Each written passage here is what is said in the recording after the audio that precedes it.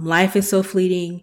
These instances happen literally in seconds, and lives are changed, and indelible marks are made on not just the people and the families that are directly impacted. There's an indirect impact that is felt community-wide. You're listening to the Snob OS podcast, the podcast for Apple snobs.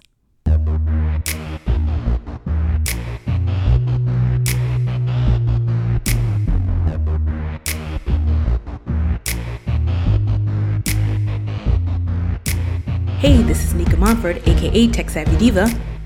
Yo, this is Terrence Gaines, aka Brother Tech. And you're listening and or watching the Snob OS show, the show for Apple snobs where we talk all things Apple and then some.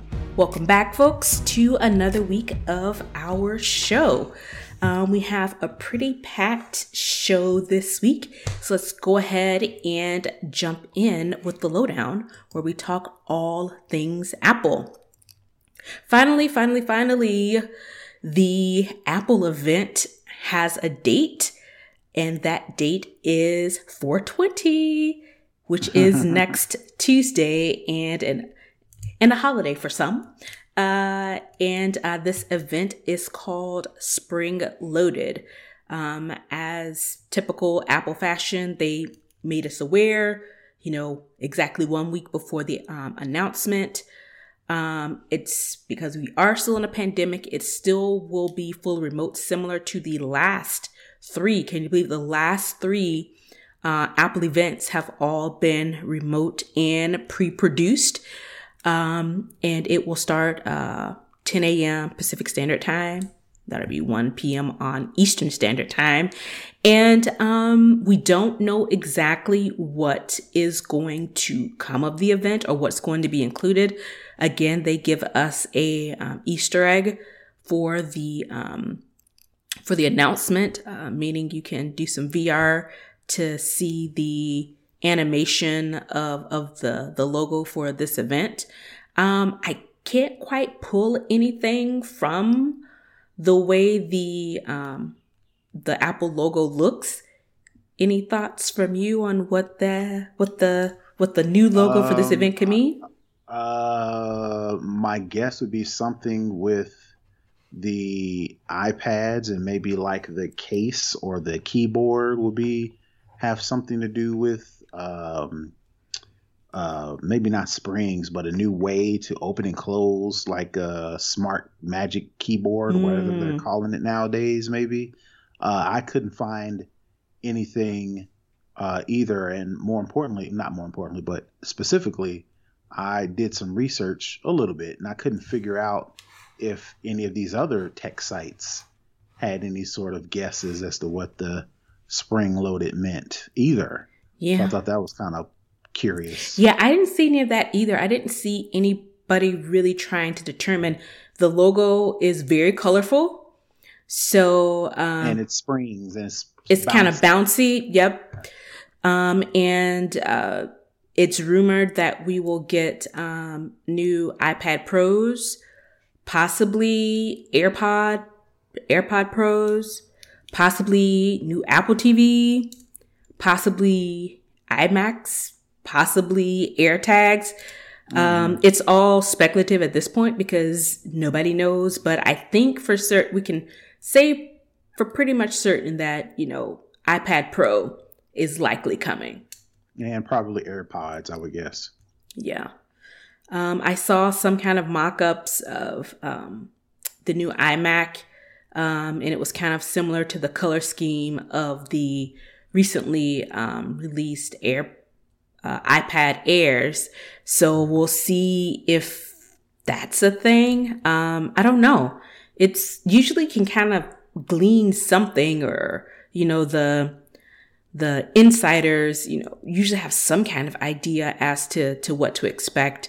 But it's been pretty quiet on this front, which is unusual. Yep. So I don't know. I guess we'll have to wait and see what comes of it, because I really don't have too much to say because I have no idea. Spring loaded.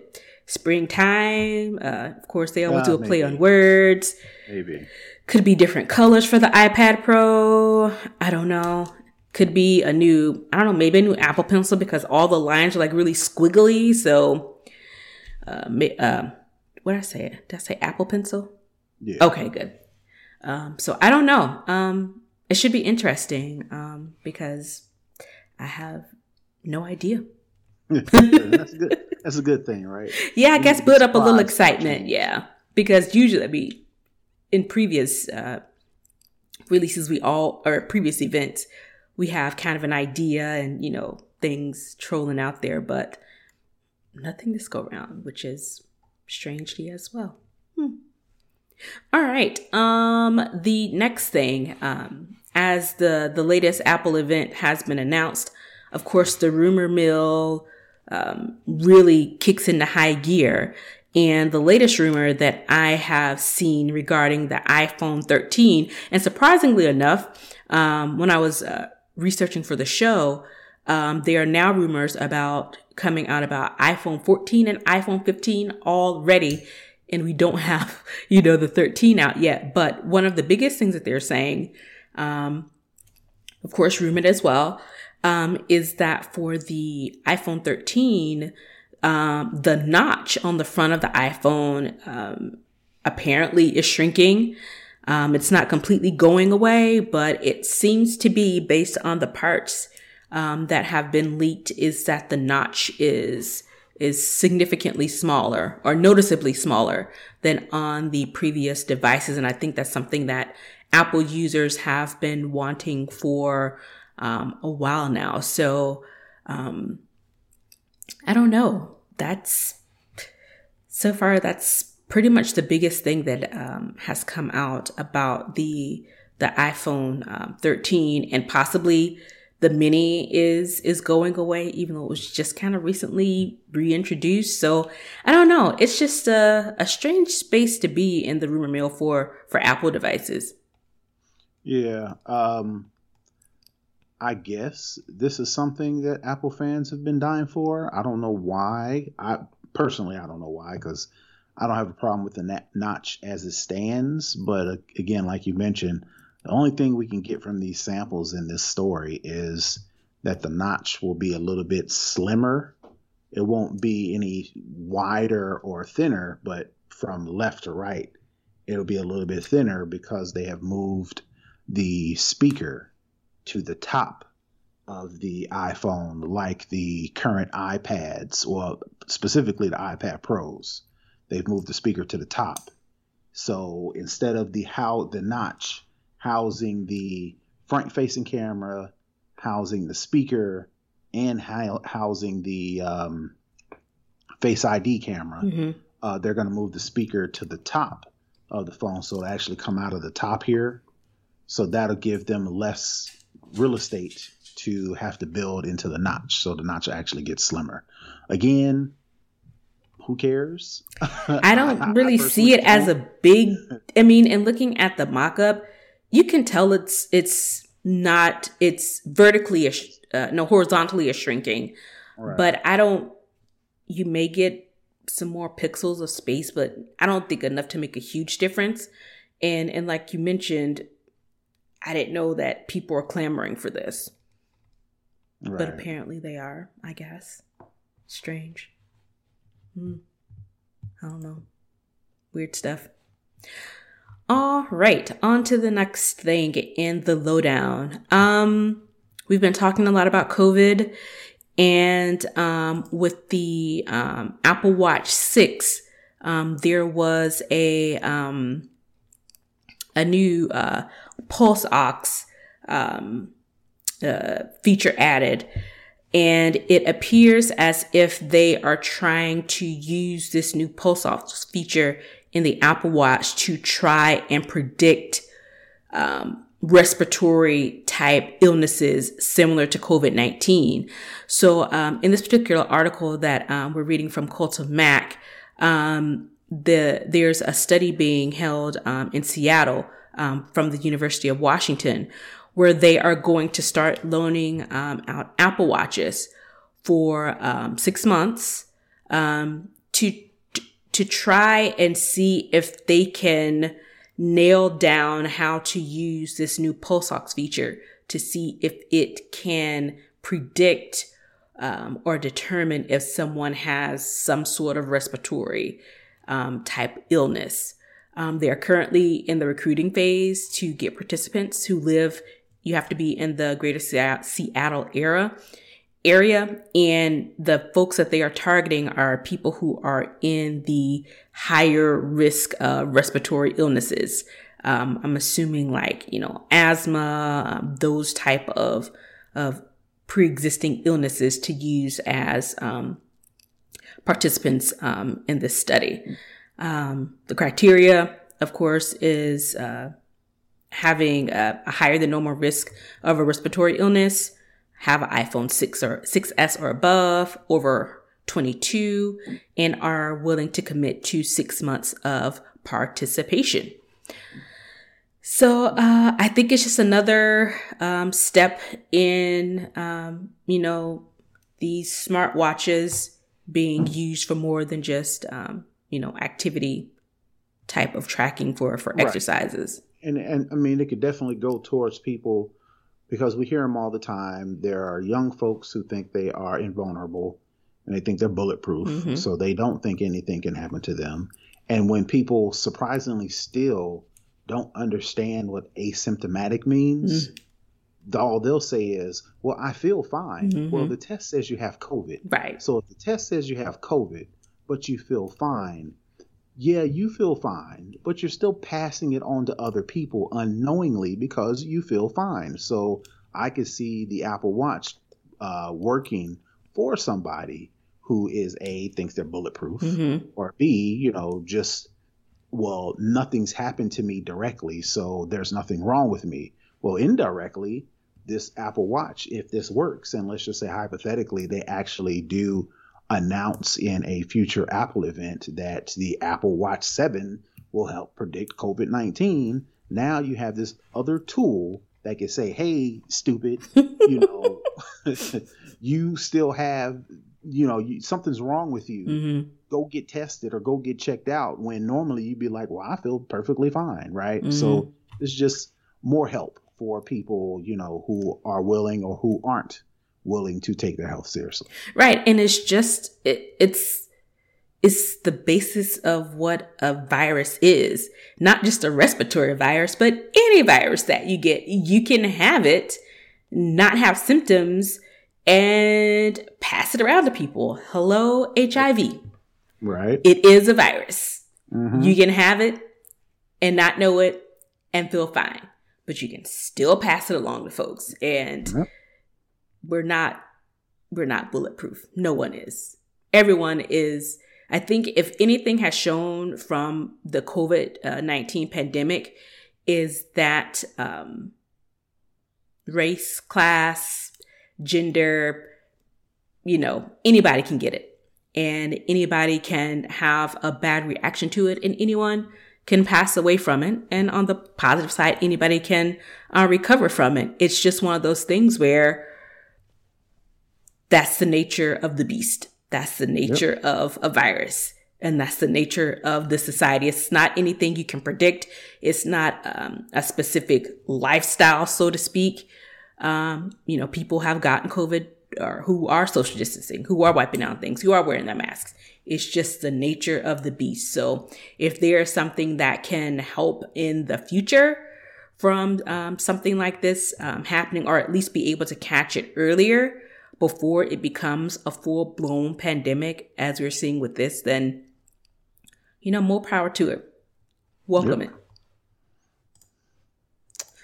All right. The final thing I wanted to talk about this week, it's an interesting concept, and I didn't realize that so many people were the specific type of people are care about this.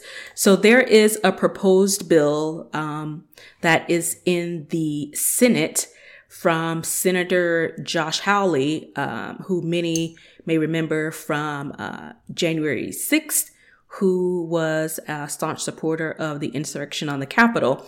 He has... Is this the Fisk guy? That's Fisk guy. This is the Fisk guy. He has, and one thing, I debated on whether I wanted to bring this up or not, but when I saw the name of the bill, I was like, we got to talk about this. Right. So he introduced a bill on Monday that would ban mergers and acquisitions of companies primarily geared towards tech companies because, you know, they have this battle going on with big tech for whatever reason they've come up with this week. But it caps the amount that a company can spend to acquire another company. And they have set that number at 100 billion. Where they get this number from, I don't know. They just make it up. Who knows? But in any event, if this bill is passed, it could have the biggest, like I said, impact on tech companies, including companies like Apple, because they're saying, based on this article from Culture Mac, the market cap that Apple has for acquiring other companies is 2.2 trillion with a T. And this also will affect, you know, other huge tech companies. You think of your Microsoft, your Amazons, your Facebooks, your Ubers, Netflix, all these type of companies, because they will acquire smaller companies to fold that tech into their existing tech. So they don't have to go and reinvent the wheel when somebody already has it and they have plenty of money. But in this instance, he wants to stop that. And the name of the bill is Trust Busting for the 21st Century Act. Trust busting. He's just trying to... We already know Well, he already has an issue. He's highly critical of big tech, which in and of itself is kind of hypocritical because Republicans and conservatives typically have been government stay out of the business of private corporations. But yet here we are. He's trying to regulate what big tech specifically. What private companies do. What private companies do. So that is one thing. The second thing, he's just trying to change the subject on him. Because, like said, only way I know him is Fisk dude at the Fisk dude at the insurrection, and I'm pretty sure he wants to direct our change the narrative, as they say. Yeah. Look at that. There's a squirrel over there. So this don't look at the burning building. Look at the squirrel. Right. Exactly. So this, you know, a lot of people out there who don't like big tech companies just because they're big. And because they can't get any of that money, I think, is what it really boils down to as well. And not just that, but there, you know, maybe there's a little bit more deeper into it. For instance, you know, a lot of people specifically who lean right or conservative have a lot of issues with recent tech companies like Apple, like Facebook, limiting free speech, air quotes, you know, by kicking Trump off of Twitter. And, kicking a lot of them off Twitter. Right. And limiting what sort of political information can be shared on social media. So whether true or false. Right. So maybe this is his way of, you know, striking back at big tech companies. According to this story, it may not affect Apple a whole lot because Apple hasn't been known of acquiring companies with 100 billion in market cap.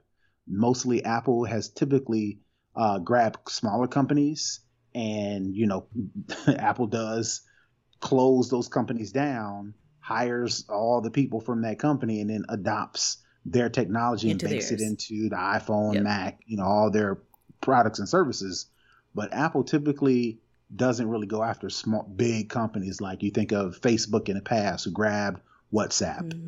They grabbed Instagram, right? Those were big. Microsoft grabbed LinkedIn. Right. We'll talk about them later. Exactly. So, you know, Google, you know, they grab anybody. Any and everybody to get their hands on. So, and those have typically been big, you know, acquisitions, you know, where two big companies are merged together. So this, if it went through, which has this long way, it's just a bill, but it could affect some of those other companies. But Apple typically kind of shies away from those bigger companies and just kind of grabs small ones. But nevertheless, you know, this is a direct. It's like it's retaliatory. Right. Directly towards companies like Apple. Yeah. And that's what they're trying to do.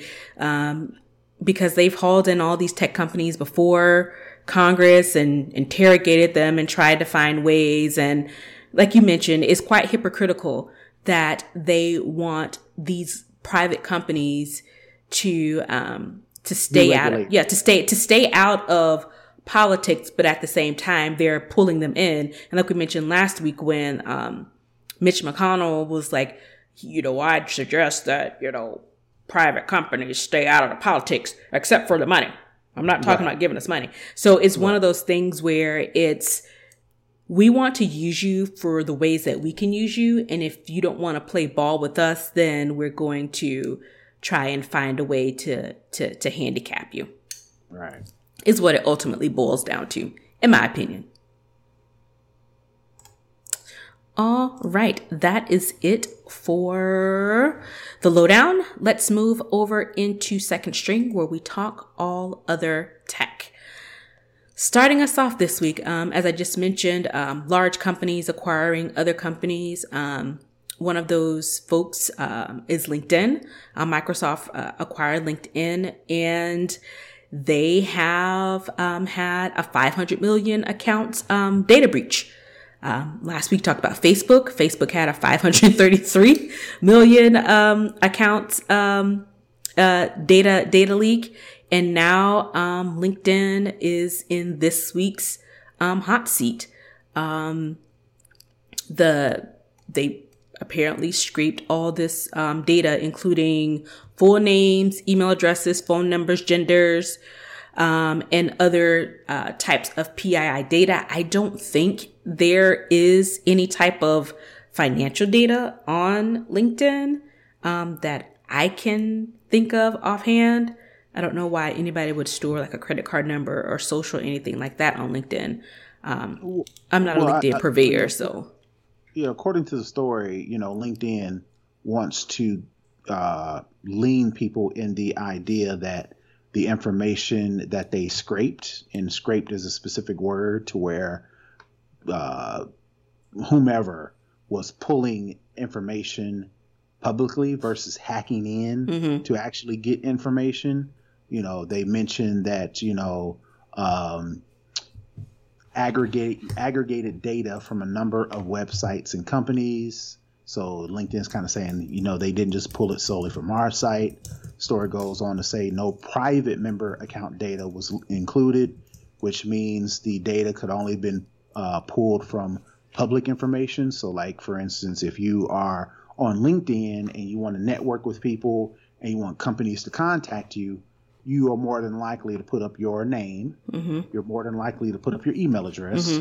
You're more likely to put up your phone number because you are in the, hey, I need you to contact me because I need a job. Right. So here's all my information.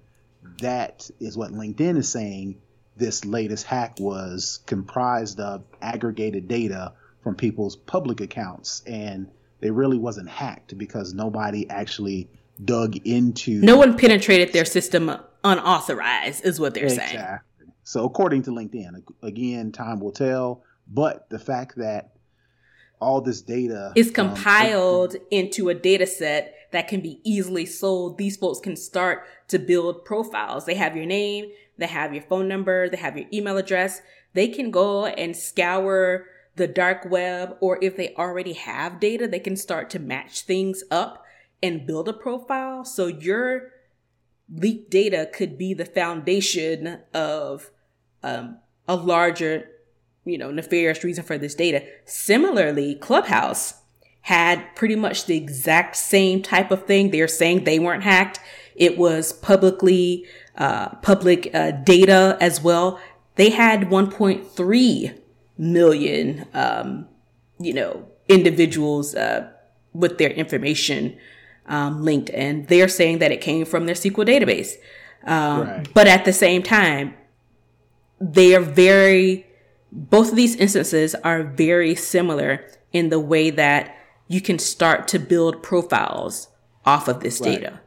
And to be honest, well, not to be honest, but to side a little with some of these companies, it's on the individual as to how you display your information. So if at the very least, we're finding out that millions upon millions upon millions of user data, public user data, has been scraped from LinkedIn, from Facebook, from Clubhouse, from Google, from all these different spots. Then not the honest, but you as the user should have more responsibility as to how your data, where you put your data, and how you can mitigate some of that. And some of the ways you can mitigate it is Apple specifically is starting to roll out with these privacy features that enable you to create or sign into accounts using your Apple ID, which then hides or masks your information, like your email address, right? So that's another way. Instead of creating an account or signing in using your own email address, you can use this Apple ID. I think Google does it. A couple other apps do it to where they will mask your information to where LinkedIn, in this example, will have a randomized email address, and that will be forwarded to your real email address. That's one way to hide it. Another way to hide it is just don't put all the information out there. I know you want people to contact you. I know you want to be accessible, but all this information is getting scraped on a regular basis. Yeah. So, you may have to do some more or do less to be less, available online. And a lot of people say, well, they've already got my information. Well, don't give them more. Don't give them more. Don't answer the questions of, what's your favorite teacher's name? These cute little things they have that they pose as games on Facebook or on Twitter. I know the family tree thing that was going on Twitter, was it last week? It was this little API that they would just kind of randomize different apps to come up with your Twitter family tree, a mom, a dad, a spouse, that kind of thing. But what was happening was it seemed like it was some sort of scheme for follower counts. So hidden in that app is if you go and look at your followers, you'll notice that you have new followers that you didn't actually follow. But that was a part of the API when you downloaded whatever it was, whatever the app or game or whatever it was, to be able to get your little family tree, which was literally just dashes and pipes to. And I mean, we've seen them. I've seen them all on Facebook, and every time I see them, it's like, why are y'all doing these? Stop answering these questions. Because if you look at it individually, they'll say, give me the year you was born and the first letter of your middle initial, and it'll tell you what popular song that you were listening to in this genre. So you take that individually, but then they say on a whole nother one, they'll say, give me your first initial of your first name and the street you were born on. And right. And it'll tell you which popular sitcom person you are. And it's like, yo, they can put all this information together and they'll have your first, middle, and last name. They'll have all your phone number. The street you grew up on. Social security number. Yep. Where they can now go into and change your password and get access because they can figure out the security questions, the answers to security questions that they ask for when you go in and change your password or whatever. Yep. Stop doing it. It's not fun. It's all a scam. It's all a scam. People love them. They love them. And it's like, y'all, I just stopped saying stuff. I'm Brother Tex. I'm supposed to be the dude that says, hey, don't do this. I'm tired. But when people don't listen, it's on you. And that's the thing with, when you're talking about, what you put out online, because in the Clubhouse, it had, your name, your email, but it also had your Twitter handle, your Instagram handle, your follower counts, when you joined, who was the person that invited you. So it has all of these information, as we said, that they can start to build a profile on you. Go and looking at your Instagram page. You got your dog on there. You're saying what your dog name is and some of the security questions. What's your first pet? Yep. It could be your pet. That could be your first pet. I mean, it's all a numbers game. They're hoping that they get enough of your data to put together a profile from you to go and steal your identity or hack your accounts. Or use it to create a whole nother person, which links to your information, and same difference. Yeah, exactly. Be careful out here. It's not just fun and games. It's not just fun and games. All right. Google has rolled out a new heads up feature that is supposed to help you not be distracted by your phone. And I have all these pop-ups on my window from this website on USA Today that is not allowing me to see the article. Okay. So they are rolling out this new feature for Android users only so far, to help you not be so distracted by your device. Again, like I said, it's called Heads Up. It's currently in beta, and it allows you to track smartphone habits, including how much time you spend on your device. So it works by, I'm quoting from the article now, if you're walking with your smartphone unlocked, the feature will ping you with a reminder to pay attention to your surroundings. The feature is expected to work while Android users jog or run as well. And it, has sensors to detect different types of movement to understand what type of activity you're doing and the location. So if you're in a park and you're, moving at a quicker pace, it can surmise that you're possibly running. And if your phone's unlocked, it's likely that you're looking at it, because most of the time your phone automatically locks if that's the way you have it set up. So that's just a new feature that they have that they are trying to encourage people to be a little bit more aware of what you're doing and when you're using your phone. Yeah, it's simpler. It's similar to Apple Watch that can detect if you're washing your hands, mm-hmm. and say it'll either do a countdown to let you know and ping you when, I think 20 or 30 seconds. I think it's 20 seconds. It's 20 of washing your hand. It'll detect when you are coming home, and it'll say, hey, I'm surmising this. It says, hey, outside is nasty. You're coming in the house. Maybe you need to wash your hands. Maybe you should wash your hands now.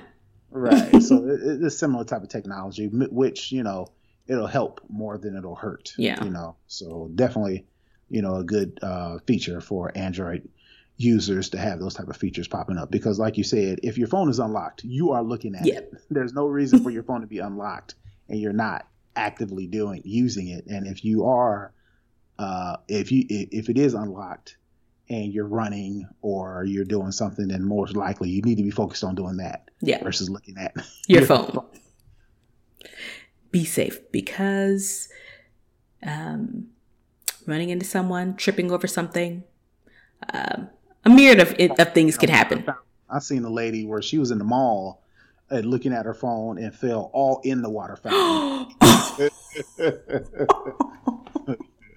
Wow. I hope whatever you were watching was worth it, entertaining you enough. There ain't nothing worse than soggy socks and clothes squishing around. Yeah. Nice. And in the mall, so that's even better. Mm-hmm. All right. Let's go over and talk about Instagram. Instagram is testing out a way that you can hide likes.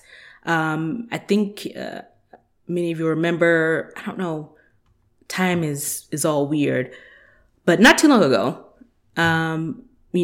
Instagram temporarily took away the likes of posts, and people were freaking out. I mean, full on meltdown, freak out, like, what's going on? Is Instagram broken?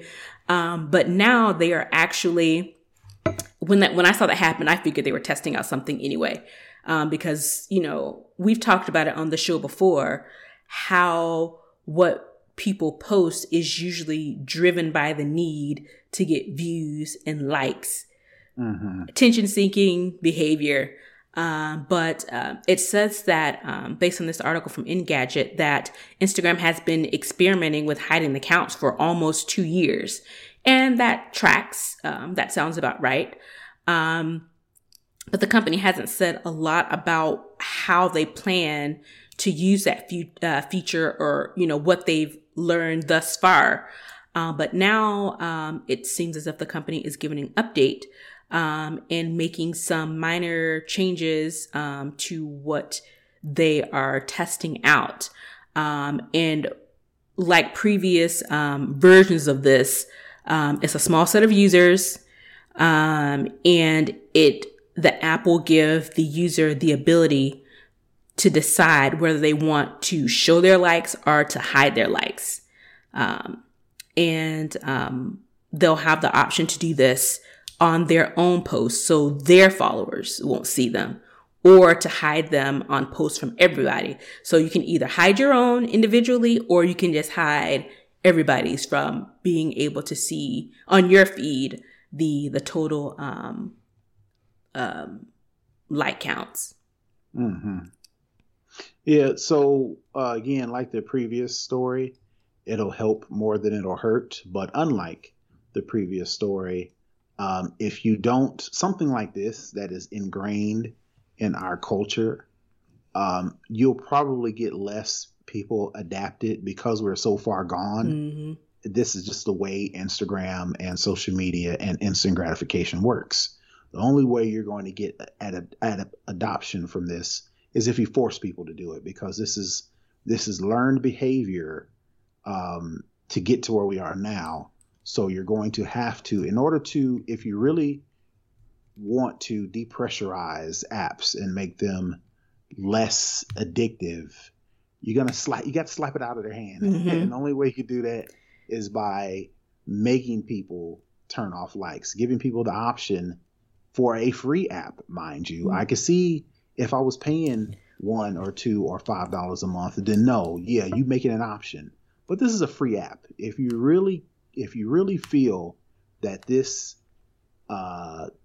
gramming for likes and posting on social media for likes is truly an issue, you're going to have to force people to adopt a new behavior, giving people the option, or casually mentioning it. Can't even get the word out. Mentioning it, as a feature. We're too far gone from that. Yeah. And it looks like Facebook is testing out something similar, which makes sense because they're all under the same umbrella. But like you said, it's so much money involved around these likes and follower counts and views. I mean, we've seen Instagram try and shift the focus from the number of likes to the more engagement you get is by hitting the little bookmark like tab. I think that's like what counts more in engagement now on Instagram, but people still look for likes. People still use those likes when they, if they're an influencer and they're trying to say, I want you to give me money for this, they include their follow accounts, their likes, how many times they've been reposted and all those types of things. Well, so that's fine, right? But you can do that. For instance, Google, right? When back in the blogger days, when bloggers was writing blog posts in hopes to get sponsors, in hopes to get brands, in hopes to get people to advertise on their website, you would have to go into your Google Analytics and submit that information to a brand and say, hey, I'm Brother Tech. I do this, I do that. Here's all my analytics. I'm ready to partner, right? Mm-hmm. You can still do that. Like an influencer, if they are either trying to get a brand to look at them, or a brand is inquiring about them, it could simply say, hey, share your analytics. Mm-hmm. And then a user goes in and pulls that information. Yeah. It doesn't have to be window dressing, to validate who you are. Your validation should be the content itself, not necessarily the quick results, the quick feedback. The lazy feedback, honestly, because you can just scroll and look at a post and see how many comments, how many likes, without actually having to do the work to go and pull that information. It's basically just visualized what's on the back end, and honestly made people lazier to get that info. And it gives people the whole issue of false sense of insecurity, just following trends. And it's one thing to go look at your analytics on the back end and say, hey, this post posted well at this time, at this demographic or whatever. It's one thing to look at that and say, okay, well, I need to do more of that because this worked for my analytics, versus, oh, this person did this thing and got 1 million likes. Let me go do that exact thing. Mm-hmm. That's like you said, that's lazy. And actually it may be probably dulls creativity, because people are less likely to be creative when all they can do is just copy what this person did, and I should get that same response. And then when you don't, that it makes it even worse, right? Right. So I have, I don't want to give people the impression that, you should just post content and just be happy with it. No, if you are an influencer, if you're a brand, if you're a business, or whatever the case may be, that information is important, but it shouldn't be what is driving the content in the first place, because then again, you're just copying what everybody else is doing, which is making it a whole lot worse. Right. Exactly. Yeah. And I think we've talked about it numerous times, why do people post certain content online? And one of those reasons why is the instant gratification of, being seen as popular or getting likes or trending or going viral. So like you said, to put that genie back in the bottle, they're going to have to honestly just rip the Band-Aid off and make it permanent. But I think, I don't even know if it's the case, but when they temporarily took them away, I personally think they're probably trying to gauge interest to see how the public would respond to something like that. People are not going to like it. So why even torture yourself like that? People are going to freak out when they did when anything changes. So just make them change. Yeah. I know that's terrible. You people are supposed to, be free thinkers, and you shouldn't want to compress or take away people's freedoms or whatever. I'm air quoting because I hardly see taking away likes from a social media is inhibiting on anybody's freedoms. But I mean, that's the time we're in, right? Yeah. And honestly, everything is recycled. Someone, you can post something and get a bunch of likes. Someone takes that same concept, tweaks the words a little bit, maybe change out the image to try and go viral or get those many likes as well. They don't even do that. Surprisingly, I've been watching Reels on Instagram because, again, I can't take up TikTok because I cannot. I refuse to let another sign up for another social media account. So I've been actually looking at a lot of Reels, and I've been entertained because they're clever. Funny. People are clever. They are funny. It's fresh, but then also you can clearly see the point I'm trying to make was there are some people who won't tweak anything. They won't tweak a word. They won't change the dance routine. They won't adjust the whatever, the background, whatever. They will literally rip it, whip it, and the only thing that's different is it's their account. They'll take your stuff and put it on their account. Just bold. Yours got 1 million followers. Wow. Fun times, I guess. All right. The last thing that we have in Second String this week is a bit more of a serious nature.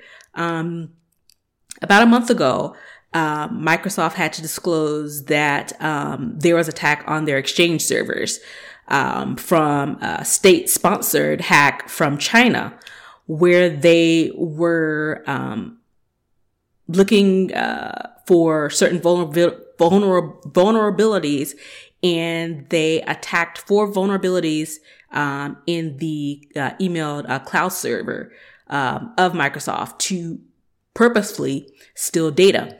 And the government, of course, got involved because it's China. And anytime it's anything involved with China and data, the U.S. government is on it like white on rice. What's shocking about all of this is that ultimately, the U.S. government were hacking hundreds of U.S. computers to try and divert, remove, get rid of this hack. So they hacked the hacked without your knowledge, the same way that China did, but they did it for your own good. They like your boy Exhibit. So I see you like hacks. So we hacked into the hack to make sure that the hacks had been removed, right? Right. And it's a lot of, the article we're reading from, we'll put all this in the show notes, but the Department of Justice, has pretty much come clean and talked about, exactly what they did, what became of it, as well as exactly what the hack contained and how it was effective. So you can read all of those details around the hack and around the hack of the hack. But my whole point of bringing this up is, are you comfortable with the United States having this type of access to hack American citizens, all under the guise of, I'm helping to defend you against a foreign enemy with malicious intent? Well, it all goes into, I guess, well, before I get to that, in the story, the FBI does say that if it has identified a user or a computer that potentially has this information, they will try to contact you by sending an email if they can find contact information. They do get a court-ordered operation prior to, so it's not the FBI just saying, we've got these lists of computers, let's try to get into them. Mm-hmm. They actually try to go through the process. They even try to reach out to you if there's information publicly available, yada, yada, yada. But outside of that, I don't think the government, because you take the police, right? Or you just take some of the stuff we're going to talk about now, right? The police will pull you over because you don't have the registered tags, or they'll pull you over, and I'm doing air quotes. They'll pull you over because you have an air freshener hanging from your mirror. From an air freshener hanging from your window, and then using that, then they get to discover, air quotes, all this other information, and then they use that to then, build a case, arrest you, in some cases kill you, So you take that. I don't see the FBI obtaining legal or what's the word? Good intent to access your computer for this specific reason, and then finding other things and just ignoring that and say, yeah, that's not what we're looking for right now. Let's just worry about these. This backdoor hack. Yeah, let's worry about this backdoor hack to make sure China can't get into this computer and all this other stuff we saw on your computer, good or bad. Let's. We're gonna ignore that. Let's go back and get this new court approved thing and then go back. No, we're already in there, so yeah, right. So I can see, of course, being a cynic, being a skeptic, or just being a Black person in America, right, as we'll talk about later. I don't see a reason for them not to then say, oh, by the way, we found this stuff, or we were able to deduce this and that, which, could be all well and good, because there's people out here doing some crazy things on computers nowadays, but that's not what you're in there for. Right. So, it's hard to say, yes, go into my computer, but just only look at this thing and ignore everything else. Right. That's just not how. That's just, if the FBI is doing their job, they are going in and finding all this other stuff and say, yeah, come with me. We saw this other stuff. Let's have a conversation. I think we need to talk about what we saw. And I think that's my biggest issue.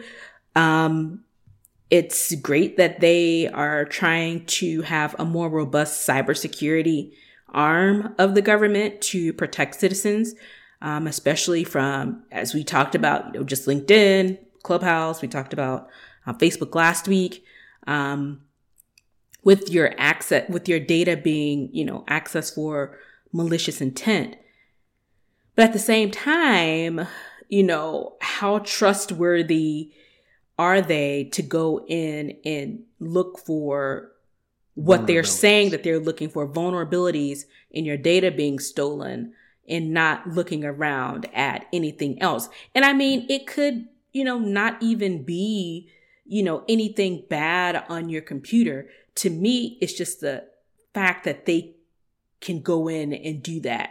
And if they can't reach you, I'm using air quotes, or if they can't contact you, whether they've really tried to or not, it's still the fact that they have that type of access to go into my machine, for a reason. What's to say they can come up with another reason, outside of something like this, to just go in and peruse around and just see what's on your machines. And again, we're being all, speculative. This very well could not be the issue with this specific thing, because, reading along in the story, they're pretty detailed in the story about what specifically they were looking for, how they went about it, and the transparency is definitely good. Right. And, just looking at it, give it face value. There's no reason for them to be moving around in your computer for other than copying and removing these web shells. They didn't, again, in the story, it says they did not patch any Microsoft Exchange Server 0-day vulnerabilities or remove any additional malware or hacking tools that hacking groups may have placed on a victim networks by exploiting the web shells. It's like the way that reads is, we didn't do anything else. Like, you bring your car into my auto shop and you tell me that the windshield washer fluid is not working. Me, as the auto shop guy, according to the story, if Microsoft is the auto shop dude, I open up the hood. I don't care if you've got rats in the engine bay. I don't care, if you got a leak, you got a hose that's disconnected. Right. I don't care if you got, Honeyworth Crisco oil instead of actual engine oil. I ain't see none of that. I'm just going to my blinders are on washer fluid, and that is it. So it reads like that, but the road to hell is paved with good intentions. Mm-hmm. So yeah, it definitely is. And as history has shown, you can't always trust it. And I think, particularly for me, I always have my skepticisms because I'm like, I don't trust you so much. What exactly are you doing? Because Black people, history tells us. there have been books, there have been movies, there have been all these kind of exposés written about how the government, for whatever reason, but we know the reason, they were going to they were going to carry out these these efforts. Mm-hmm.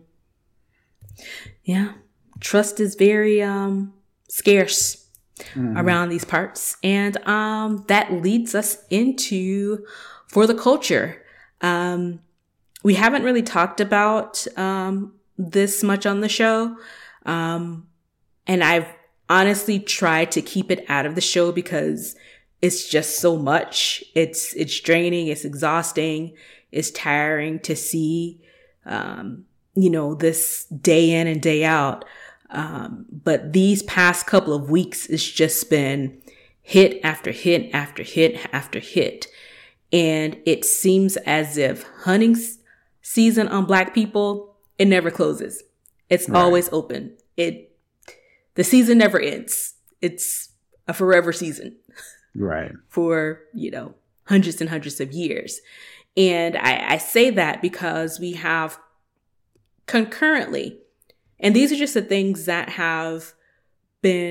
are dominating the news cycle. There are so many other things that are similar to this that are happening consistently every day that we are unfortunately forced to see if you're on any type of media platform, whether it be television, social media, digital, whatever the case may be. And this is specifically surrounding the Derek Chauvin trial that's ongoing. The expectation, the defense, I think, is presenting their case now. The judge told the jury to be expecting closing arguments on Monday. And if you don't recognize the name David Chauvin, he is the ex-police officer who murdered George Floyd.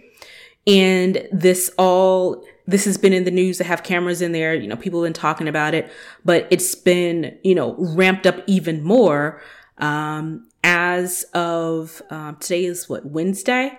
As of, earlier this week, a 20-year-old, unarmed Black man was, I'm using air quotes, accidentally murdered by a Minnesota police officer, which was just 10 minutes away from where the Derek Chauvin trial is happening. This young man was pulled over because he had an air freshener hanging from his mirror. And the police officer, I think her name is Kimberly Potter, she said she mistaken her taser for her gun, and she shot him and killed him. Yeah. So the way I heard the story is, in addition to the air freshener in the windshield, which according to police which prohibits the view of get a potential safety risk by having things hanging from your rearview mirror that could obstruct your view.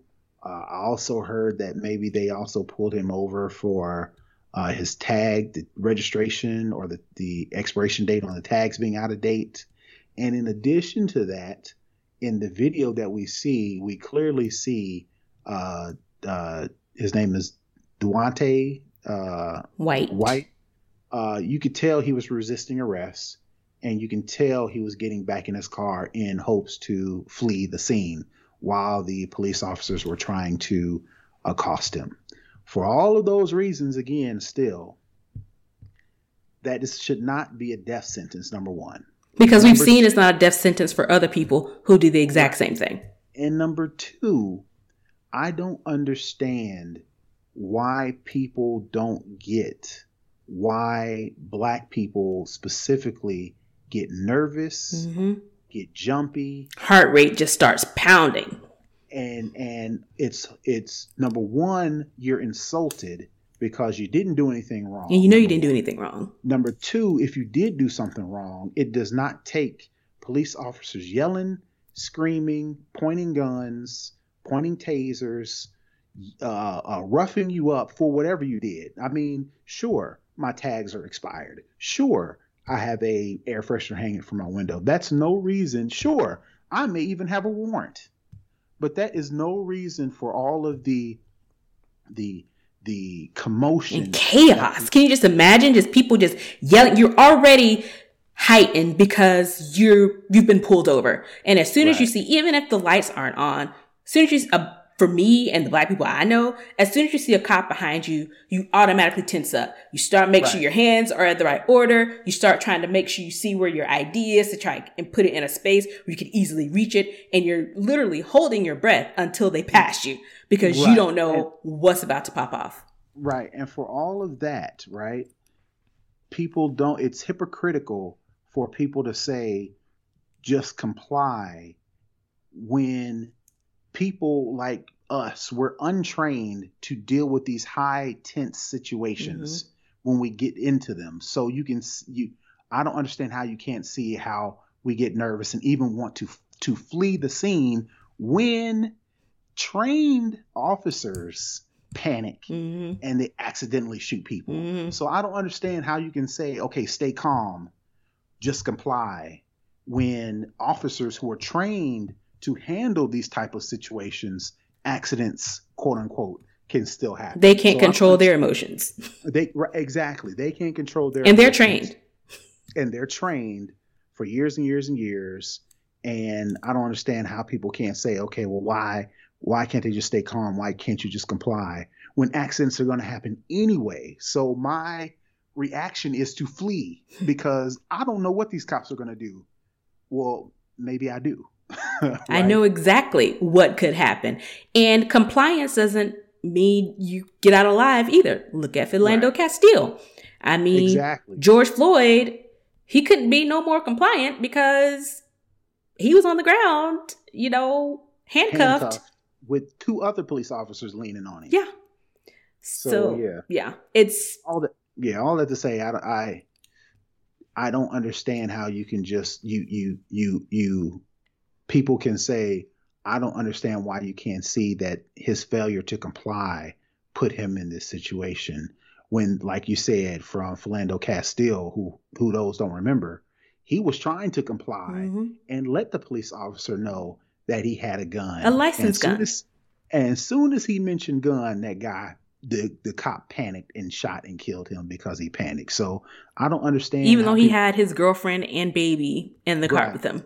Right. I don't understand how people can say, well, if you just comply, none of this will happen, when we've complied and this exact thing has happened. So if you are giving me a choice of don't do nothing and something might happen, or do something and at the very least I'm in control, and if something happens anyway, I'm going to let me do something in order to, possibly make the situation not as worse, because there's no probability either way when it comes to Black people. Yeah, and if you take a look at the other side of this coin, from Daunte White, you have Army Lieutenant Caron Nazario.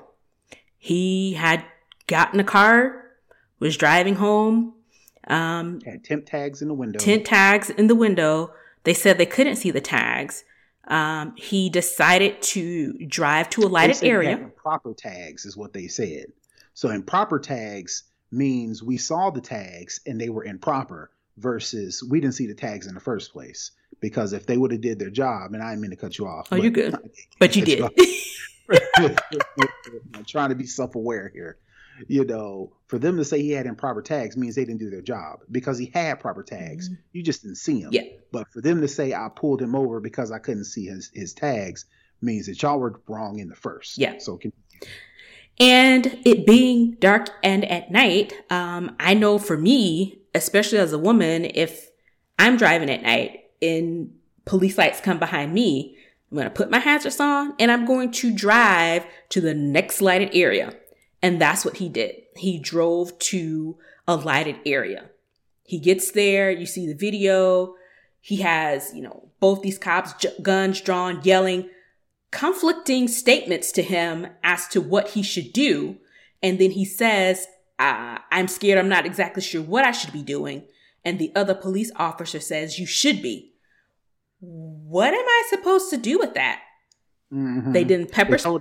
They told him, show me your hands and then get out the car. Well, which one is it? Do you want me to show me my hands, or do you want me to get out of the car? Because if I get out of the car, that means I gotta put my hands back in the car to unbuckle the seatbelt and open the door. And if I put my hands back in, you might think I'm reaching for a weapon and you're going to shoot me and I'm dead. Right. And so they ended up pepper spraying him, handcuffing him, keeping him handcuffed. And then the supervisor came and did the whole BS. Let's have an intelligent conversation. I'm right. Like, I have pepper spray in my face. And I'm handcuffed. And I'm upset. My heart is racing. I'm angry because I am a lieutenant in the Army. With my fatigues on. What happened to all this respect our troops, respect our troops, respect our troops? So I'm upset that I've been fighting for our freedoms, and yet I come home and I'm treated like a nobody. Right. So he's upset. He's angry. He's pepper sprayed. His face hurts. And the cop is here talking to him in the video. Yeah, we just want to have intelligent conversations because I know you're upset. I'm like, you think? What? I don't hit you right now. You better be glad I'm handcuffed. And not even really giving this man the proper treatment. They had the EMS people there and she kept trying to wipe his face, but they're still trying to talk to this man after you've illegally pulled him over. You've pepper sprayed him. You told him he should be worried with your guns drawn that he could be in danger. And you want to try and have a civil conversation. You're not treating me civilly. So how can we possibly have a civil conversation? And the biggest thing of this whole conversation, the only way we found out about this is because the video started trending on Twitter and he filed a lawsuit. This happened 4 months ago. Right. This happened December 2020.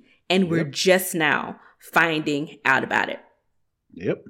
So again, all these stories to the George Floyd trial with Derek Chauvin, who murdered him, the Daunte White incident. Now the officer was a female. She retired And now they've charged her with, I think, involuntary manslaughter. I think it's second-degree manslaughter.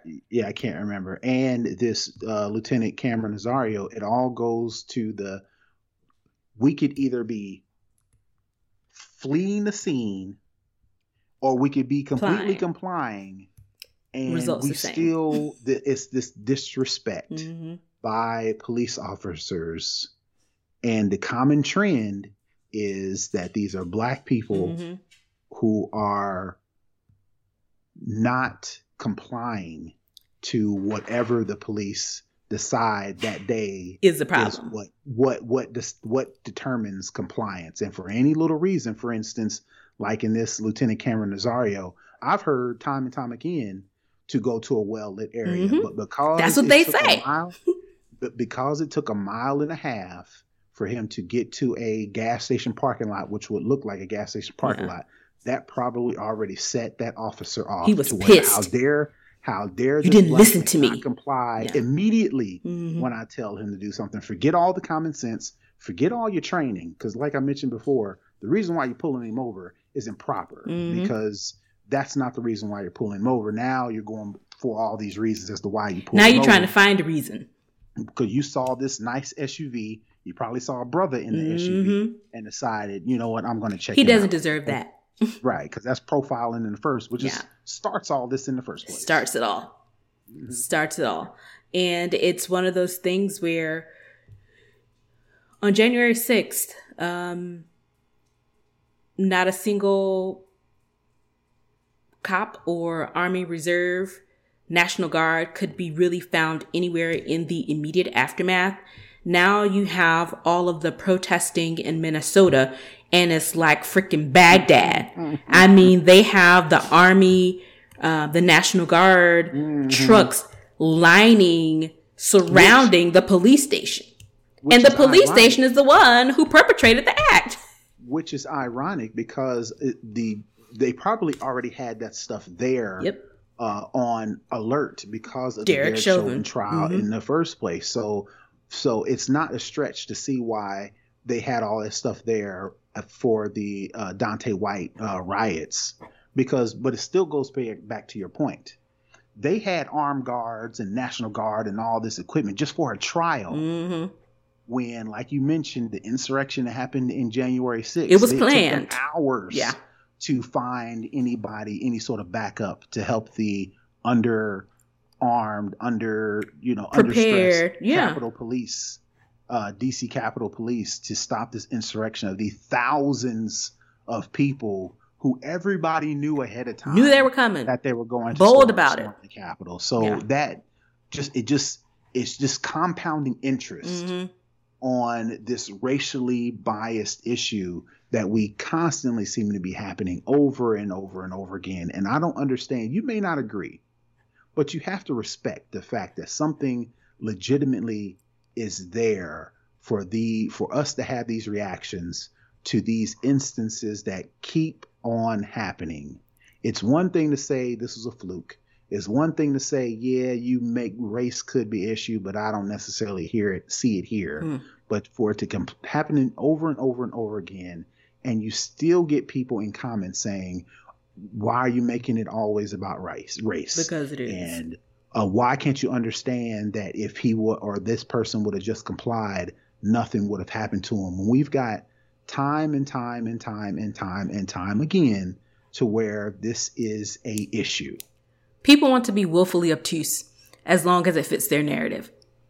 And not only that, I think people don't want to admit that this isn't who we are. Yeah, it is. Right. They are part, either ignorantly or complicitly, a part of a system that everybody isn't treated the same way. Specifically, you are put in a higher regard in the society. And I don't think people are willing to sit with that. So mentally, your mind tries to come up with all these reasons. Mental gymnastics as to why it is the way it is, rather than it's not that difficult. See it for what it is. Usually the easiest explanation is the one that is true. And it also doesn't take into account, we And when I say we, I'm talking about Black people. We are still expected to show up to work and, continue to produce like there's the world's not on fire. Not a single person on any call that I've had this week has, in the small talk before meetings start, has said anything. But when George Floyd was murdered, they had a company-wide, 8-minute and 46 second moment of silence. And they do all of this performative, diversity and inclusion, all of this, let's work on our bias and all these trainings. I had to sit through a 2-hour training just this week that was mandatory, that I had to do pre-work on, I had to participate in during the call, and I had to do post-session challenges as well. I should be exempt from those things because I already know this isn't for me. I know. Right. But it's one of those things where if you didn't show up, if you didn't do the completion and the survey and all that kind of stuff to prove you were there, you get on this I'm in trouble list with your your highest up leader because your name goes on a list. Right. And this isn't for me. I know. And I mean, it flies in the face of inclusivity, right? You're trying to include everybody, but don't include me. Right. The problem is not inclusion. The problem is oppression and supremacy. Systematic racism. Attack those things. Yes. Attack those things first. And then once you get those taken care of, then you work on inclusivity. Because again, the whole issue is not, okay, we're not included in everything. No, the whole part is you're deliberately oppressing certain groups of people based on this system that's been in place for hundreds of years. Break that down, and I guarantee you, inclusiveness will fix itself. It will flow right on through. Because at the end of the day, Black people aren't asking for anything exceptional. We're asking for the freaking bare minimum. Treat us as if you would treat somebody white. Right. To put it bluntly, don't pull us over for reasons you wouldn't pull over someone else who had less melanin than I am. Yeah, treat everybody fairly or treat everybody unfairly. Right. Pick one. Yeah. Pick a side. Can't straddle the fence, even though the fence has been straddled for hundreds of years. But yeah. So I felt this week that we did need to discuss it because it's been prevalent and instances have been happening over and over and over again. And I saw someone posted on Twitter that said, only in America can you have a trial for a murder caught on video that is then interrupted by the murder of another person in similar circumstances 10 miles away, only for that to be interrupted by a mass shooting at a high school. Yep. Those are the times that we live in. And I think, that's how we know for certain that outside is really opening back up, because mass shootings have magically resurfaced, like a bear out of hibernation. In the past couple months, it's been 3 at the minimum? 3 that have been probably publicized. We had the one in Atlanta. We had the one in Colorado. The school shooting yesterday. I want to say I'm missing a couple. But yeah. All within the same day. So. Yep. Take care of yourself. Limit the amount of time you're on social media. I know we all want to be informed, but it's a lot. It's exhausting to have to relive this trauma every single day. And for them to consistently show the video over and over and over and over again, like it's some sort of entertainment, not putting any type of warning on these videos when they show them, when they post them on social media, just starts with bam, black person dead. And that's us too, because we want to make sure that people don't forget share in our trauma and in our pain. Personally, I stopped sharing the videos a long time ago. I rarely talk about it on social media a lot because I sometimes feel hopeless. Yeah. We're talking about it on the podcast now because it's almost unavoidable. It's overwhelming. Right. But outside of that, it's like, you feel hopeless because it's like, no matter what we do, no matter how many times we share the video, no matter if, and this is a big if Derek Chauvin is even convicted in the first place. Which a lot of us don't think he will be, to be honest. All the damning evidence, all of the witnesses, all of the testimony, this is still a big if. Yeah. If he gets convicted or not, so all that, you just kind of feel hopeless, and that's how we shouldn't feel. This is America, right? This is a land of the free, home of the brave. 2021. This is opportunity land. This is, you can make anything of yourself. But there's a pocket of it to where there's a lot of hopelessness. And you just like, what do you do? What do you do? Just focus on the positive.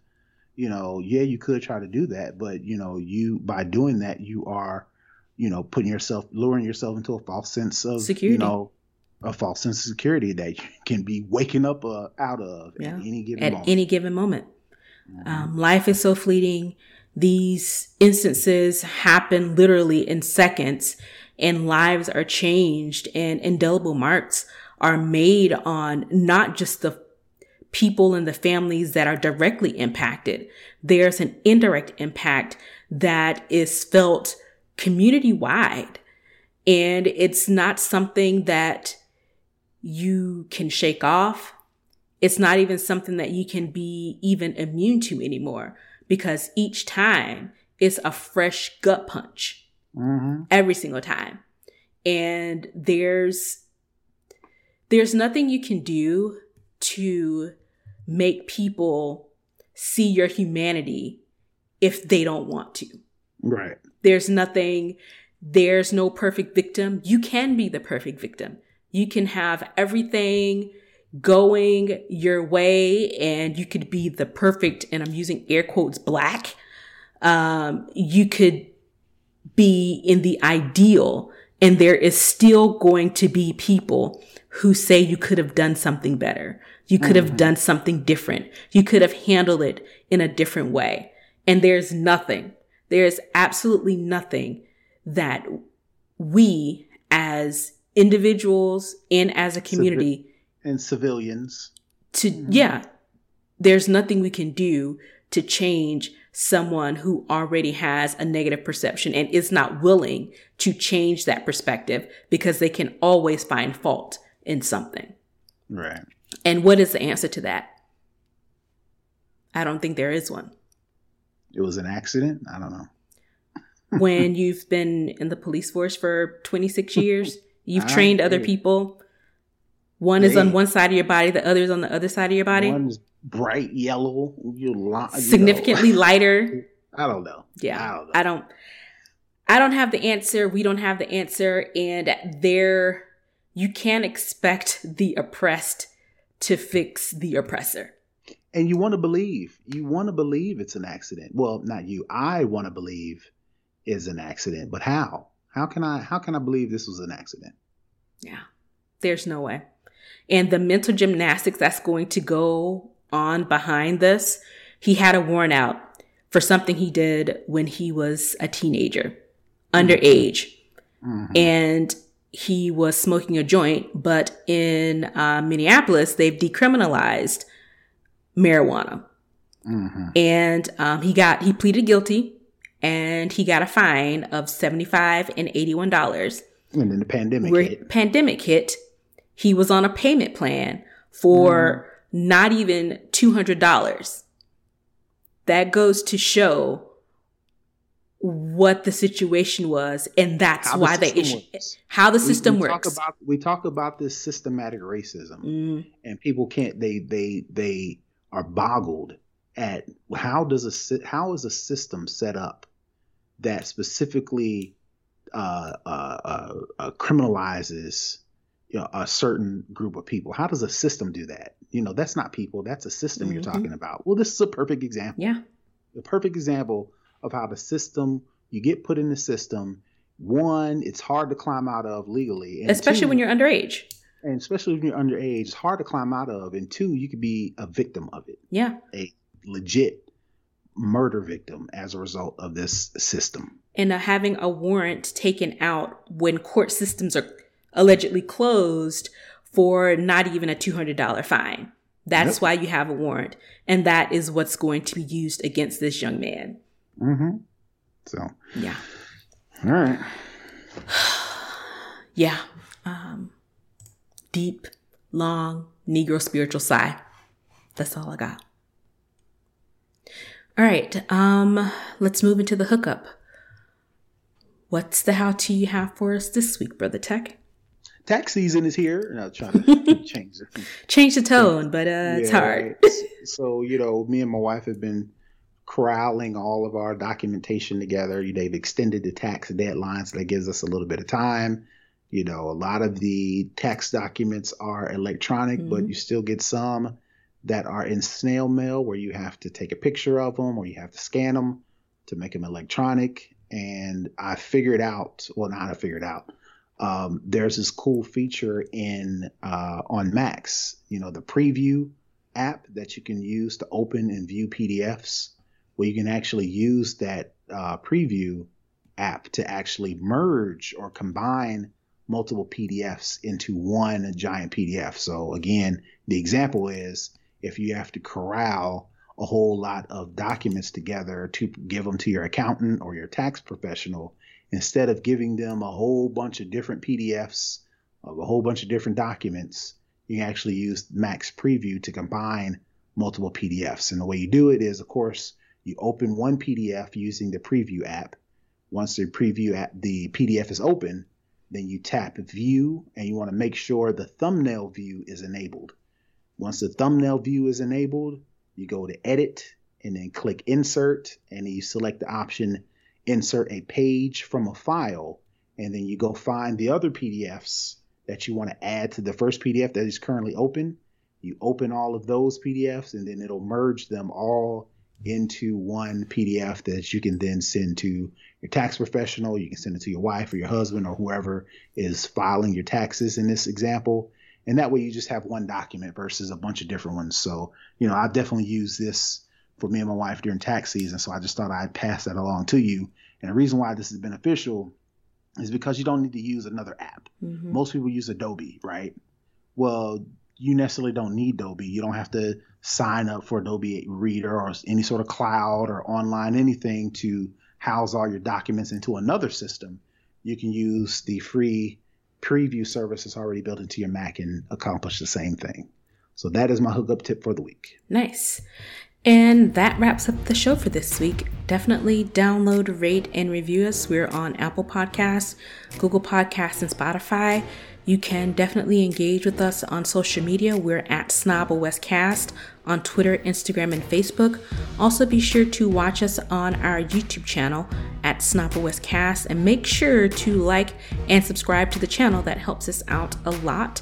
Also, feel free to leave us any comments or suggestions, show topics, thoughts on our website at snoboscast.com, or shoot us over an email at snoboscast@gmail.com. Also, you can support the show by becoming a Patreon at patreon.com/snoboscast. And for just $5 a month, you get access to our pre-show content, access to our live show taping, as well as to our online chat community. Also, feel free to drop us off a love offering via PayPal at paypal.me/snoboscast. And that's it for this week, everybody. Peace. Stay safe. Protect your peace out there. We'll see you guys next week.